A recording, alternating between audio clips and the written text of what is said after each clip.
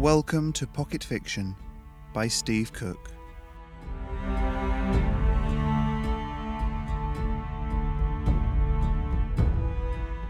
Matryoshka, Part 3.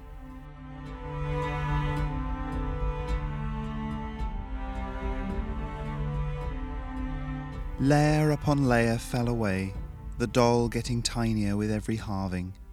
The layer of strontium turned out to be incredibly thin, feeling as though it could almost crumple in Leonard's hands. Beneath it, another metal layer, bluish-grey, and then another and another. The doll shrank in his hands as the hours passed, and the layers peeled away, metals becoming more dense as they plunged through the periodic table.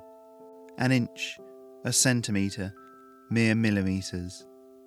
At some point, one of the crowd watching outside dragged in a microscope and hooked it up to the camera, and when it became too tiny to be opened, someone else brought in one of the micromanipulator sets from the lab. The little screen attached to the tools flickered into life, and Leonard began again. Smaller still the layers went. Leonard heard the discussions in the lab wax and wane, people drifting away. The picture on the screen of the micromanipulator grew more and more grainy as Leonard was forced to zoom in further, the Matryoshka ever shrinking. The layer of gold broke the long cycle of grey metal, winking in the light, but it was too tiny to be of any value, barely even big enough to see, and Leonard set it aside without a second thought. The one inside was silver again, only a micrometre tall now. The door opened quietly, and Ross came in, closing it behind him. Leonard sat back, rolled his head until his neck clicked, then rubbed his face to try and dispel some of the tiredness he felt. All was quiet in the lab, and he looked at the clock on his desk. "It's gone midnight," he said. "We've been at this hours." "Everyone else went home," Ross said. We should go home." Margaret shrugged. "I guess." She laid down the clipboard she'd been taking notes on and tapped her fingers idly on the top of the boxy micromanipulator. "It's so irritating, though. I want to know what's inside it." Leonard grinned. "That curiosity. It's why we're here. It's smaller than most cells in a human body now, you know. Smaller almost than we can work on with the tools we've got here. Completely impossible. Any smaller than this and we're into the realm of things that are the size of viruses, and then single atoms." Her face fell. "So that's it then? After this, we can't open any more layers?" He shook his head. "Maybe one more. We'd need something specialised after that, and it's so far out of our field. I just don't know." "One more layer then, perhaps, and then done for the night." Leonard nodded, fingers already reaching for the controls. There was a moment of resistance from the submicroscopic doll, and then the two halves popped apart. Leonard froze, the hairs on the back of his arms standing on end as he stared at the tiny image on the screen. Behind him, he heard Margaret gasp. The doll was empty. No more layers, no more elements, nothing. "Well, that's a bugger," Leonard said, letting his hands drop from the dial. "All that build-up for nothing." Ross leaned closer. "Turn it over. Maybe there's something on the inside of the shell." Leonard did so, and what he saw sent a ripple of excitement through him. There was something there. In the bottom half of the Matryoshka doll's tiniest layer, something even tinier lay. "Can the image get any bigger?" Ross said, but Leonard was already shaking his head. They squinted, leaning closer to the flickering display.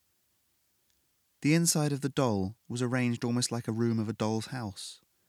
Little tables and chairs, and tiny people, 3 of them. The image was in terrible resolution, almost impossible to see details, but it looked familiar. "It's us," Margaret breathed. "Look, there's your desk, and there's me." She looked up, her face pale, eyes wide. "But that's impossible." Ross began to pace back and forth. "What if they're looking at the inside of a Matryoshka, and in that one is another tiny version of us, and another, and another?" Leonard looked up, half expecting to see a colossal version of himself looking down. But there was only the ceiling above him, white paint flaking off in big curling chunks. "But it's not quite the same," Margaret said. She had been watching the screen intently. "Look, none of the little people are pacing like Ross is. It's like they're frozen." "No, they're moving," Leonard said, sitting back down. "Look, one of the people just walked out of the room."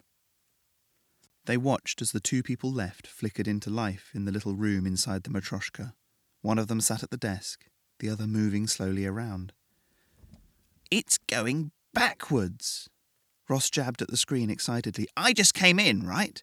And on the screen, I just went out." And sure enough, as Leonard stared, it seemed as though the tiny figure that was probably Margaret was moving backwards, clipboard in hand. The movement was improbably fast, though, minutes apparently zooming past inside the doll as seconds ticked by in reality. "Imagine how much power is in that little thing," Ross said. "We could run the world forever, solve the energy crisis forever. If only we knew how it worked." The little figures in the doll were moving faster now. Someone backed into the room, picked up the micro-manipulator apparatus, and carried it out in herky-jerky stop motion, a moment later returning to remove the microscope. Then the tiny Leonard got up and left the room, reappearing just seconds later. "This is earlier today," Leonard said. "I went outside to see what was going on." And now the tiny figure held something visible, a Matryoshka doll. His hands were moving quicker than the eye could follow, reconstructing the layers. "What happens when it finishes?" Margaret whispered. But even as she said it, the little tableau froze. The tiny Leonard was sat at his desk, alone. No Margaret, no Ross, no Matryoshka. A noise behind them, wood on metal, made Leonard turn, and he gaped at what he saw. The layers of the Matryoshka doll that had been strewn around the room were floating, up into the air, one by one, drifting up from the tables and shelves, and from the bed of the microscope. The largest one opened, hinging like a pair of jaws, and the next smallest, the painted layer, drifted gently into it before opening itself. One by one the layers swallowed each other, wood, plastic and metal alike, each one opening to admit the next. Like the rings of a tree, the interior of the Matryoshka grew in complexity, until with one movement it snapped shut and hung there, somehow defying gravity. A wind began to blow in the room, slight at first, but growing in intensity until it was a gale that whipped their hair and plucked at their clothing, a tornado that snatched loose papers up from all over the room and whirled them around. All three scientists fell back to the edges of the room, and Leonard could only watch as the vortex centred on the floating Matryoshka, which began to tumble end over end. Slowly, it moved towards the microscope to where, on the screen, Leonard could see the microcosm that had been in the centre of the doll. "It's shrinking," Ross cried, voice almost lost in the wind. Leonard shielded his eyes as papers whizzed past, razor edges threatening to slash at him. Ross was right, he realised. As it tumbled, the Matryoshka was shrinking, and the papers with it. The papers tunnelled down onto the microscope's viewing plate, measuring only nanometers as they went into the tableau, and showered down behind the miniature Leonard. And then there was only the Matryoshka spinning in the air, caught between this world and the one in the microscope. It shrank to hand size, cup size, to a thimble, tumbling end over end as it disappeared from view. On the screen, the tiny man in the tiny room got up and looked at the paper that had suddenly appeared on his office floor, and so didn't see the Matryoshka that landed on his desk, rocked backwards for a moment, then came to rest. The scene in the tiniest layer of the Matryoshka was hidden as the top half moved of its own volition, sealing its secrets away, and then the viewing plate was empty. The Matryoshka was gone. There was silence in the office. Leonard looked from Margaret, who was slumped in the corner, her hair a tangled mess, to Ross, who had taken shelter under the table. Margaret struggled to her feet. "What the bloody hell was that? And where has it gone?" "Back in time, maybe?" Ross shook his head as he extracted himself from under the desk. "It's a shame we haven't got it anymore. Our proof that we're not crazy just disappeared. I got the whole thing on video, but who'd believe us?" Well, Leonard said, at least I know how it got here, and where all that paper came from. Then he frowned. But it doesn't answer the big question.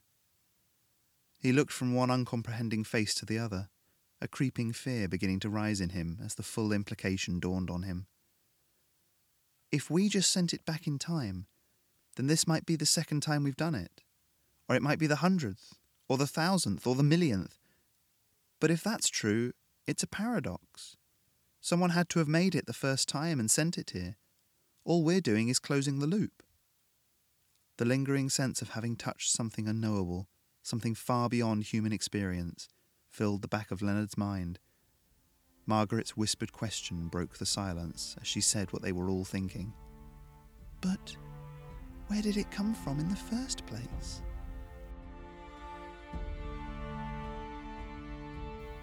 Pocket Fiction is always looking for submissions. If you've got a piece of fiction that you would like to hear on Pocket Fiction in 2016, then please get in touch through the website stevecookfiction.com. Thank you for listening to Pocket Fiction this year. I'd like to wish you a very peaceful holiday and a happy new year, and I'll see you in 2016.